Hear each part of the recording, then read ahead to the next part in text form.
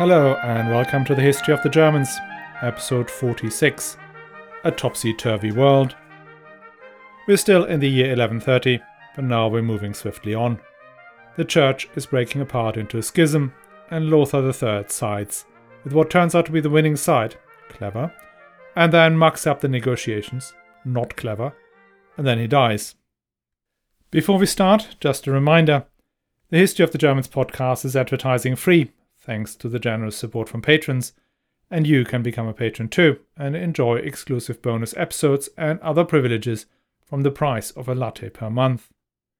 All you have to do is sign up at patreon.com/historyofthegermans or on my website, historyofthegermans.com. You'll find all the links in the show notes. And thanks a lot to Paul, Nathan and Ollie who've already signed up. Last week we ran through the huge divisions that split the papacy in 1130. Two sides oppose each other. On the one hand, you have the old Gregorian Reform Party, represented by the papal bankers, the Pier Leoni, the grand old monastery of Cluny, and the emerging scholastic method, trying to marry logic and faith. On the other side, you have an even less likely alliance. It's the successors of the old aristocratic thugs and the new monastic reform movement of Bernard of Clairvaux that is underpinned by its own brand of ecstatic mysticism. Lothar III had managed to keep himself outside of all these debates as long as Pope Honorius II was alive. He did pretty much whatever Honorius II or his papal legates wanted him to do. Appoint Norbert as Archbishop of Magdeburg, make this guy the Abbot of Fulda, yes sir, yes sir. Lothar was at risk of being seen as a papal minion. This may have been a necessity, since before 1130, Lothar needed the support of the German bishops against Frederick of Hohenstaufen, and most importantly, he needed to prevent a coronation of Conrad as emperor at all cost. And that meant keeping the Pope sweet until the Hohenstaufens are defeated.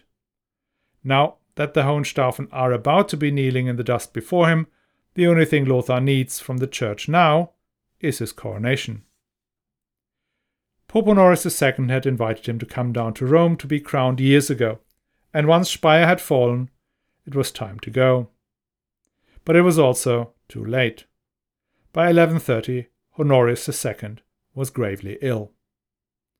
Another papal election was looming, and the two sides were getting ready.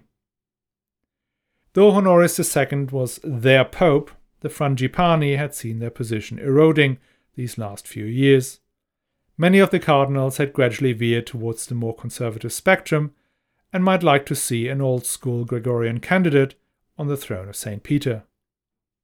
Now that conservative candidate to succeed Honorius II, the Frangipani are so worried about, was none other than the head of the opposing Pier Leoni family, Cardinal Pietro Per Leoni.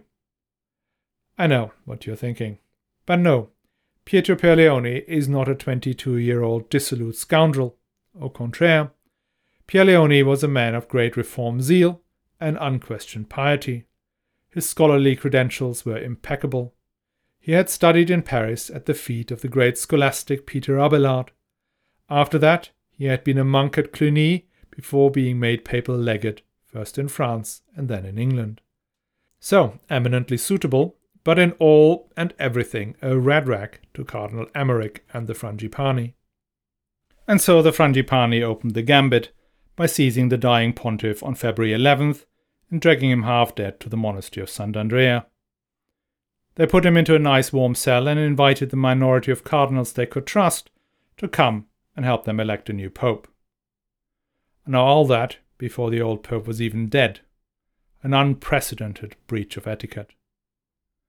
Word of their doings got out, and the other cardinals threatened anathemas against the Frangipani should they dare to elect a pope before Honorius II was dead and buried.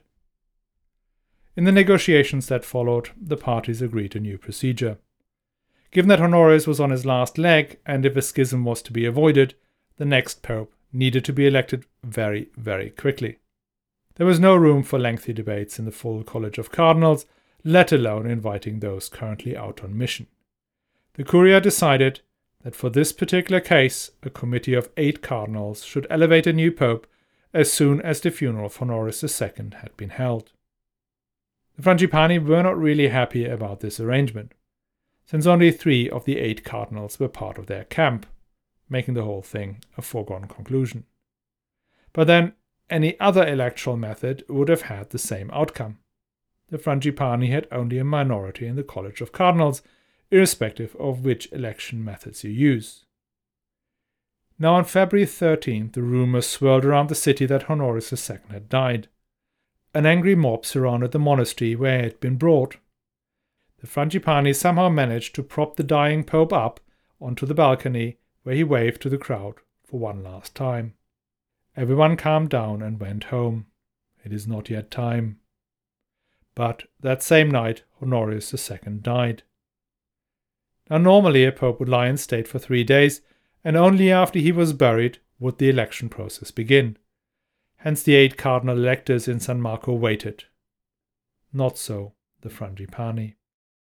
Honorius' body was not even cold before they threw him into a shallow grave in the courtyard of the monastery, said some hasty prayers, and burial done, moved on to elect a new pope. They chose Gregory Papareschi, the cardinal deacon of Sant'Angelo, to be their new pope. By daybreak, they took him to the Lateran, where he was hastily installed as Innocent II on the throne of St. Peter, before he was brought to one of the strongest Frangipani fortresses inside the city to see what happens next. By now, a crowd had gathered outside the small church of San Marco, where some of the 8 cardinal electors were gathered. The 3 Frangipani supporters had gone home earlier. When news came through of Innocent II's hasty election and inthronization, it was uproar. The 5 cardinal electors present declared the election of Innocent II uncanonical. The Frangipani and their 3 colleagues, whose absence was now explained, were excommunicated, and they then proceeded to elect Pietro Perleoni as Pope Anaclet II. And there we are again, a schism. But this time a schism without involvement of the emperor. Over the subsequent days, Anaclet II gradually gained the upper hand in Rome. The generous distribution of Pierleoni money to all and sundry ensured he could quickly take the Lateran, and after that St. Peter. A week later, Anaclet II was formally enthroned in Old St. Peter with all the pomp and circumstances that comes with the papal inauguration. Meanwhile, Innocent II was still in Rome, but his followership began to dwindle. As Pierleoni money found its way into the Frangipani fortress, he feared for his life and he fled the Holy City.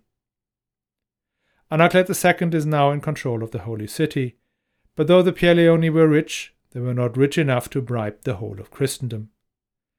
Innocent II's journey north turned out to be more of a triumphal progress than a flight. Pisa cheered him on, as did Genoa. From there he travelled to France. And when he disembarked in St. Giles, he was greeted by none other than the Abbot of Cluny. This move of his old abbey against Anaclet was a bad start. At the Council of Étampes, France declared wholeheartedly for Innocent II. King Louis VI, by now an old and enormously fat man, kissed the papal feet. Even King Henry I of England came down to Chartres to honour the new pope. The reason for this miraculous rise from a more than dodgy election and a subsequent expulsion from Rome can be summarized in one word, or in one name: Bernard of Clairvaux. The silver-tongued preacher had sided with Innocent II, claiming that, though fewer cardinals had voted for Innocent II, these cardinals had been the righteous and the most senior ones. He even pushed the argument that the Pierleoni had only recently converted from Judaism, and who could ever let a Jewish convert onto the throne of St. Peter? Well, I assume nobody dared to enlighten St. Bernard about St. Peter's religious affiliations before he became an apostle. What surprises here more than the weakness of the arguments is that it was completely obvious to all and everyone that Bernard of Clairvaux was utterly biased. The Frangipani faction and their Pope Innocent II were supporters of Bernard. The Pierleoni and their Pope stood for all that Bernard despised: the old Cluniac style of monasticism, the scholastic learning, and the church reform style of Gregory VII. But such was the authority of the erudite spiritualist that everyone fell in line. The great churchmen of the time, and most importantly the three leaders of the great monastic orders, obviously the Cistercians, but also the Premonstratensians and even the Cluniacs, despite the fact that Anaclet II had been a monk in Cluny. Everyone was now with Innocent II.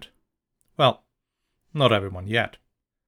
For Lothar III, the schism had created both an opportunity and a problem.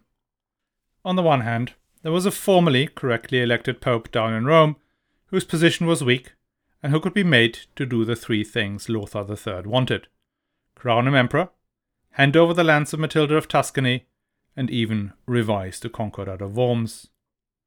But then there was Bernard of Clairvaux. If Lothar sided with Anaclet, St. Bernard would start preaching against him, and if he would contest his election or coronation, could Lothar still hold his position against the Hohenstaufen? On the other hand, supporting Innocent II meant he would need to fight his way into the city of Rome to gain his crown, something that took Henry IV nearly 5 years. The choice was Anaclet and anarchy, or Bernard and battle. Lothar hesitated and hesitated and hesitated. Anaclet sent him letter after letter. He even excommunicated Conrad of Hohenstaufen to show his goodwill. Still, no response. Anaclet II is now starting to panic. Apart from King David of Scotland and the Duke of Aquitaine, nobody outside Rome is on his side. He needs help. And there's always an option for a pope in the 12th century who needs help. And that option is called the Normans. But it comes with strings attached. Roger II, Great Count of Sicily, is their leader now. Roger had managed to acquire the duchies of Apulia and Calabria from the descendants of his famous uncle, Robert Guiscard. Nearly all of southern Italy south of Rome is now in the hands of just one man. And that man wants something, and he wants it badly, and that is a crown. Anaclet II is prepared to give him a crown if he is willing to defend him against whoever and whatever is coming down to Rome. And so, on Christmas Day 1130, Roger of Hauteville, descendant of a minor but extremely fecund Norman baron, was crowned King of Sicily in the Cathedral of Palermo in the presence of Latin and Greek bishops, as well as the papal legate. After that, Lothar could no longer sit on the fence. It was decision time. Roger claiming to be king was a terrible affront to imperial dignity. Since his Ottonian predecessors had ridden south, and Saxon weapons ruled all the way to the heel of Italy, all of it was part of empire. Or that at least was what Lothar believed. Going to Rome had at the same time now become more necessary as well as more difficult. Re-establishing imperial rule in Italy and a crown were appealing, but not enough to justify the risk. If Innocent II really wanted him to go and recapture Rome for him, he would need to make some concessions. The Concordat of Worms should be reopened. The emperor may get the right of investiture and hence control over the imperial church back. Maybe we could be dialing the clock back to Henry III. I mean, everybody's giddy with excitement. So in 1131, Innocent II travelled to meet Lothar in Liège to hammer out the terms. As the Pope approaches the town, Lothar comes out to greet him. Lothar descends from his horse and takes the reins of the papal white horse, leading him into town. Once arrived, he holds the papal stirrups as the pontiff descends. These services, the Strator service and the service of the Marshal, had never before been performed by a king of the Romans, let alone by an emperor. Only the son of Henry IV did perform the Strator service to Urban II after he had betrayed his father and was aiming to be crowned King of Italy. But no actual or future emperor had yet humiliated himself so far as to act as papal groom. That is, what mere kings may be obliged to do, but not an emperor. It is hard to believe, but it seems that Lothar thought this was just some sort of act of courtesy, with no further meaning for the relationship between emperor and pope. Because as soon as the preliminaries were over, Lothar sat down to negotiate. He basically said, okay, I get you down to Rome and even risk war with Roger of Sicily, but in exchange, you let me invest the bishops again. I mean, fair dues. Innocent must accept this. No longer can the papacy use the divisions amongst the German nobles to push their position. It is time for the emperor to exploit the divisions within the church, right? Not right, says Bernard of Clairvaux. He leaps from his chair and subjects the emperor to a merciless castigation before the entire assembly, calling upon him to renounce his pretensions there and then and pay unconditional homage to the rightful pope. A pope he had acted as groom for just now. How dares he challenging his rightful lord? 10 out of 10 for balls. Lothar is so stunned, he does not know what to say. He had not realized that his negotiation position had already been wiped out when he held the papal stirrup. This is the 12th century, and images count more than 1,000 words. Who needs to negotiate with a mere stable boy? The great opportunity to get it all back is gone. Lothar agrees to take Innocent II down to Rome, and all he expects in exchange is the coronation. And that is exactly what Lothar did. That and no more. He took an army of just 1,500 knights down to Italy. It seemed a ridiculously low number, given that Anaclet had an alliance with Roger II, who could raise 10 times that in a heartbeat. And even though the Hohenstaufen were much reduced, the situation in Germany was still fragile. One anecdote may illustrate that. On his way to the Brenner Pass, Lothar and his army stayed in the city of Augsburg. The king was suspicious of the bishop and of the inhabitants of the city, believing them to harbour pro-Hohenstaufen sympathies. A few weeks earlier, they had attacked and robbed a papal envoy who had made the mistake of passing near the city limits. Nevertheless, Lothar was greeted with deference, and the bishop even promised to punish the perpetrators of the crimes harshly.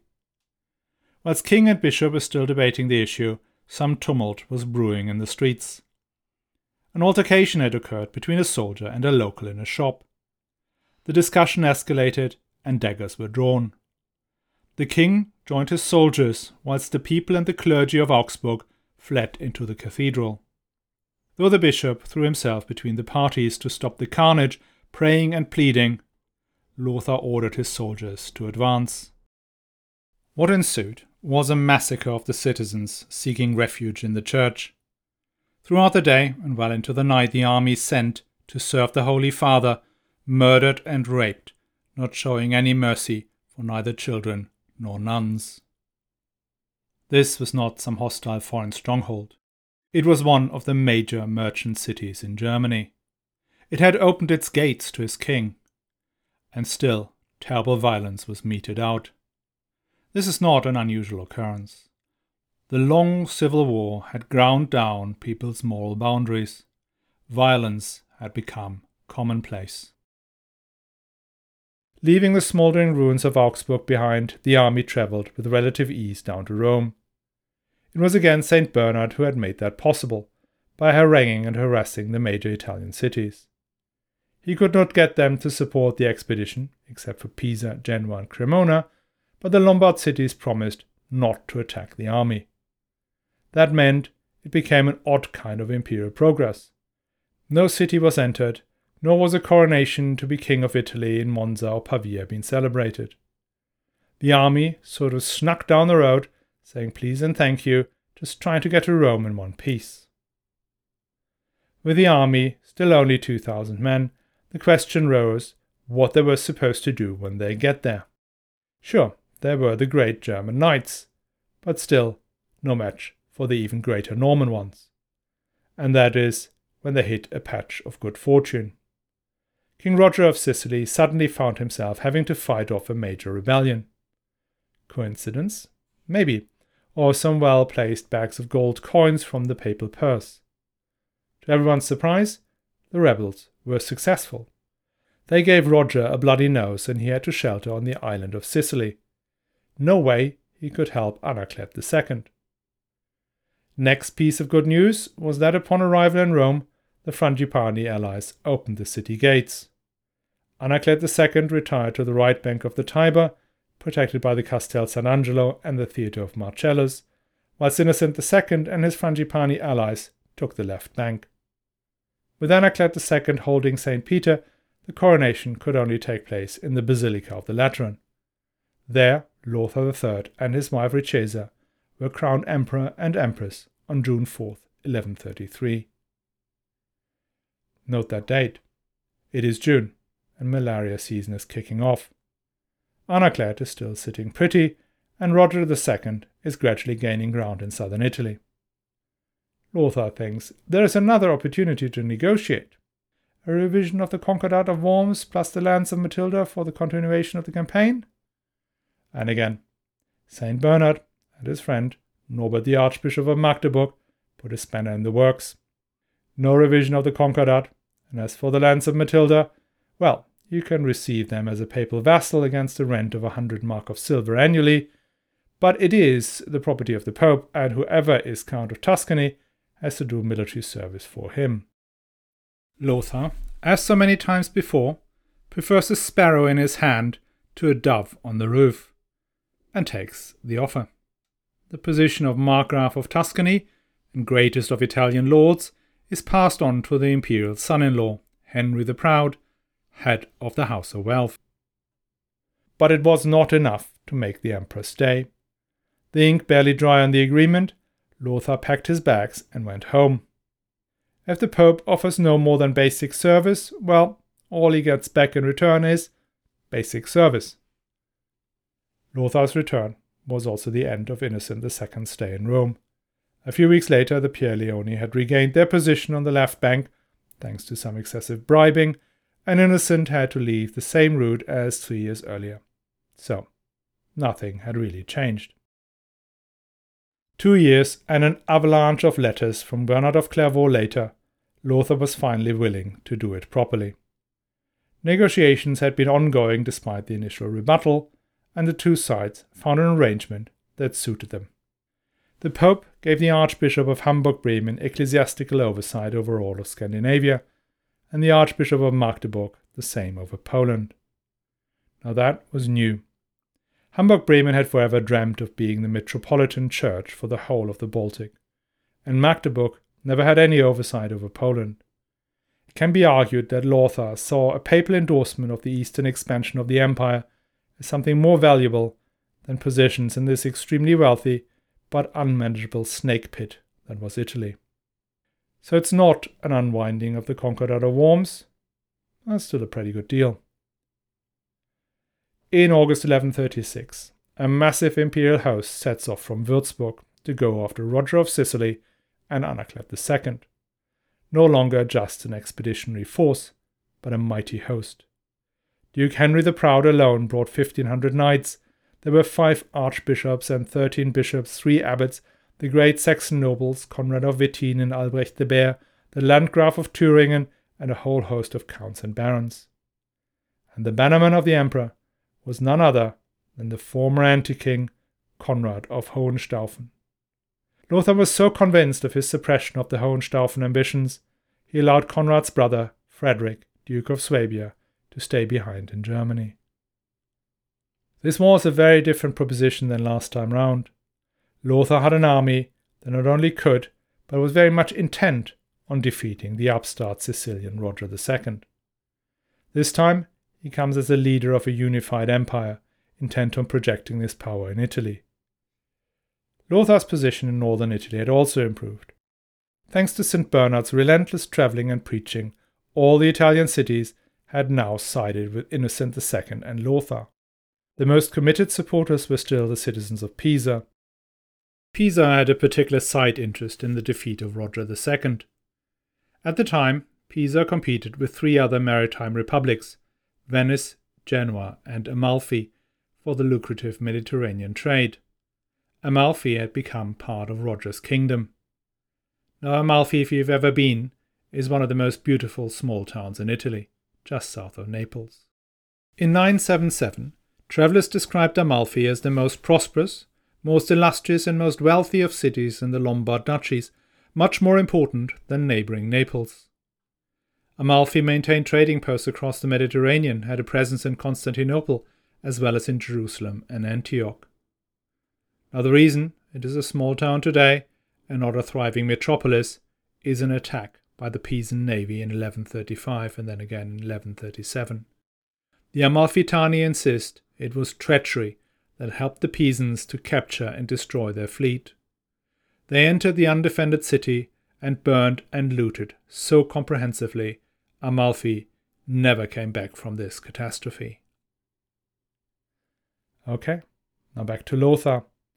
He held an assembly for the Italian realm and a muster on the fields of Roncaglia outside Piacenza.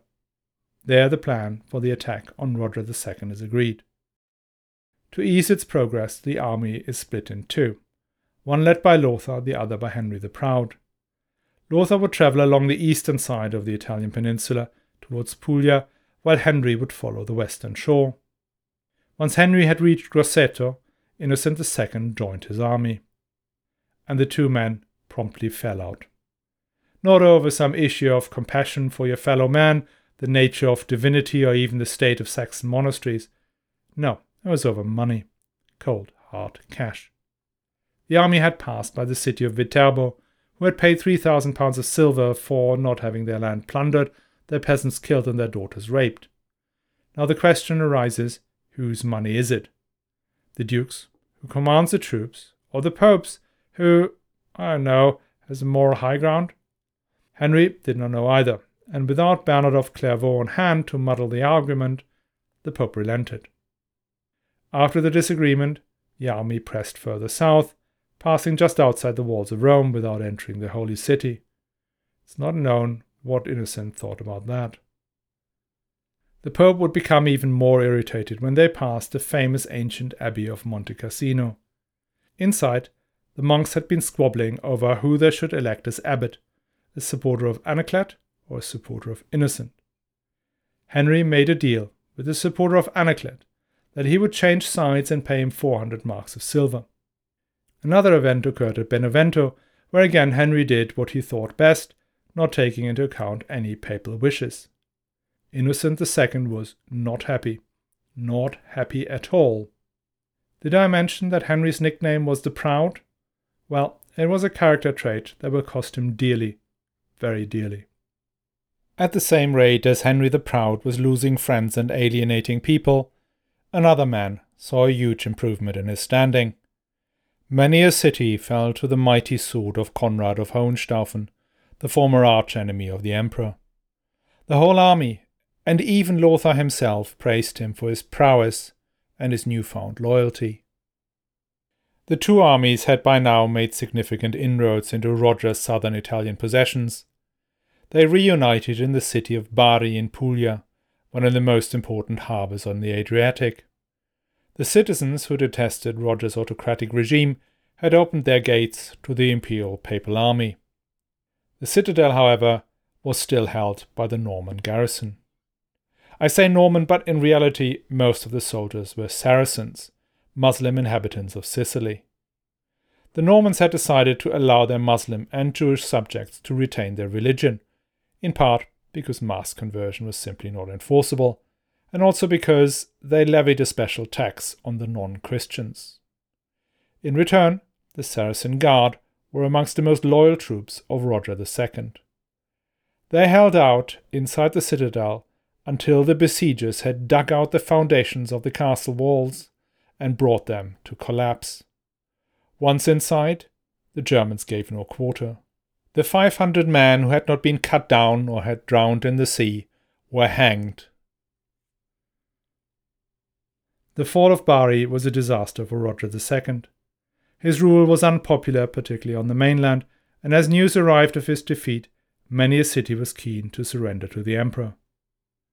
Roger II opened negotiations, offering to split his kingdom, that in Puglia and Calabria be run by his sons. But Lothar refused, or had to refuse, because there was no real agreement between him and the Pope what to do with southern Italy. As the Pope and the Emperor surveyed their success, the underlying differences came to the fore. The Pope had firmly believed the Emperor would help him out of a sense of duty. As Gregory VII had made clear, the Emperor, like any other king, was the Pope's vassal and owed him service. Lothar, on the other hand, saw himself as the guardian of the church, but that meant also that he had the secular power over all of Italy. He looked back to the days when the emperors last went down to southern Italy during the days of Henry III and even Otto the Great.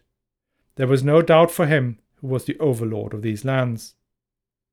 The conflict that had been brewing for a while became apparent to the whole army when the two sides fell out over the appointment of the new Duke of Puglia. Both sides wanted the same man, but each insisted it was their right to invest him. In the end, they came up with a silly compromise. They would both hand over the ducal banner, the Pope holding the top of the shaft, the Emperor the bottom.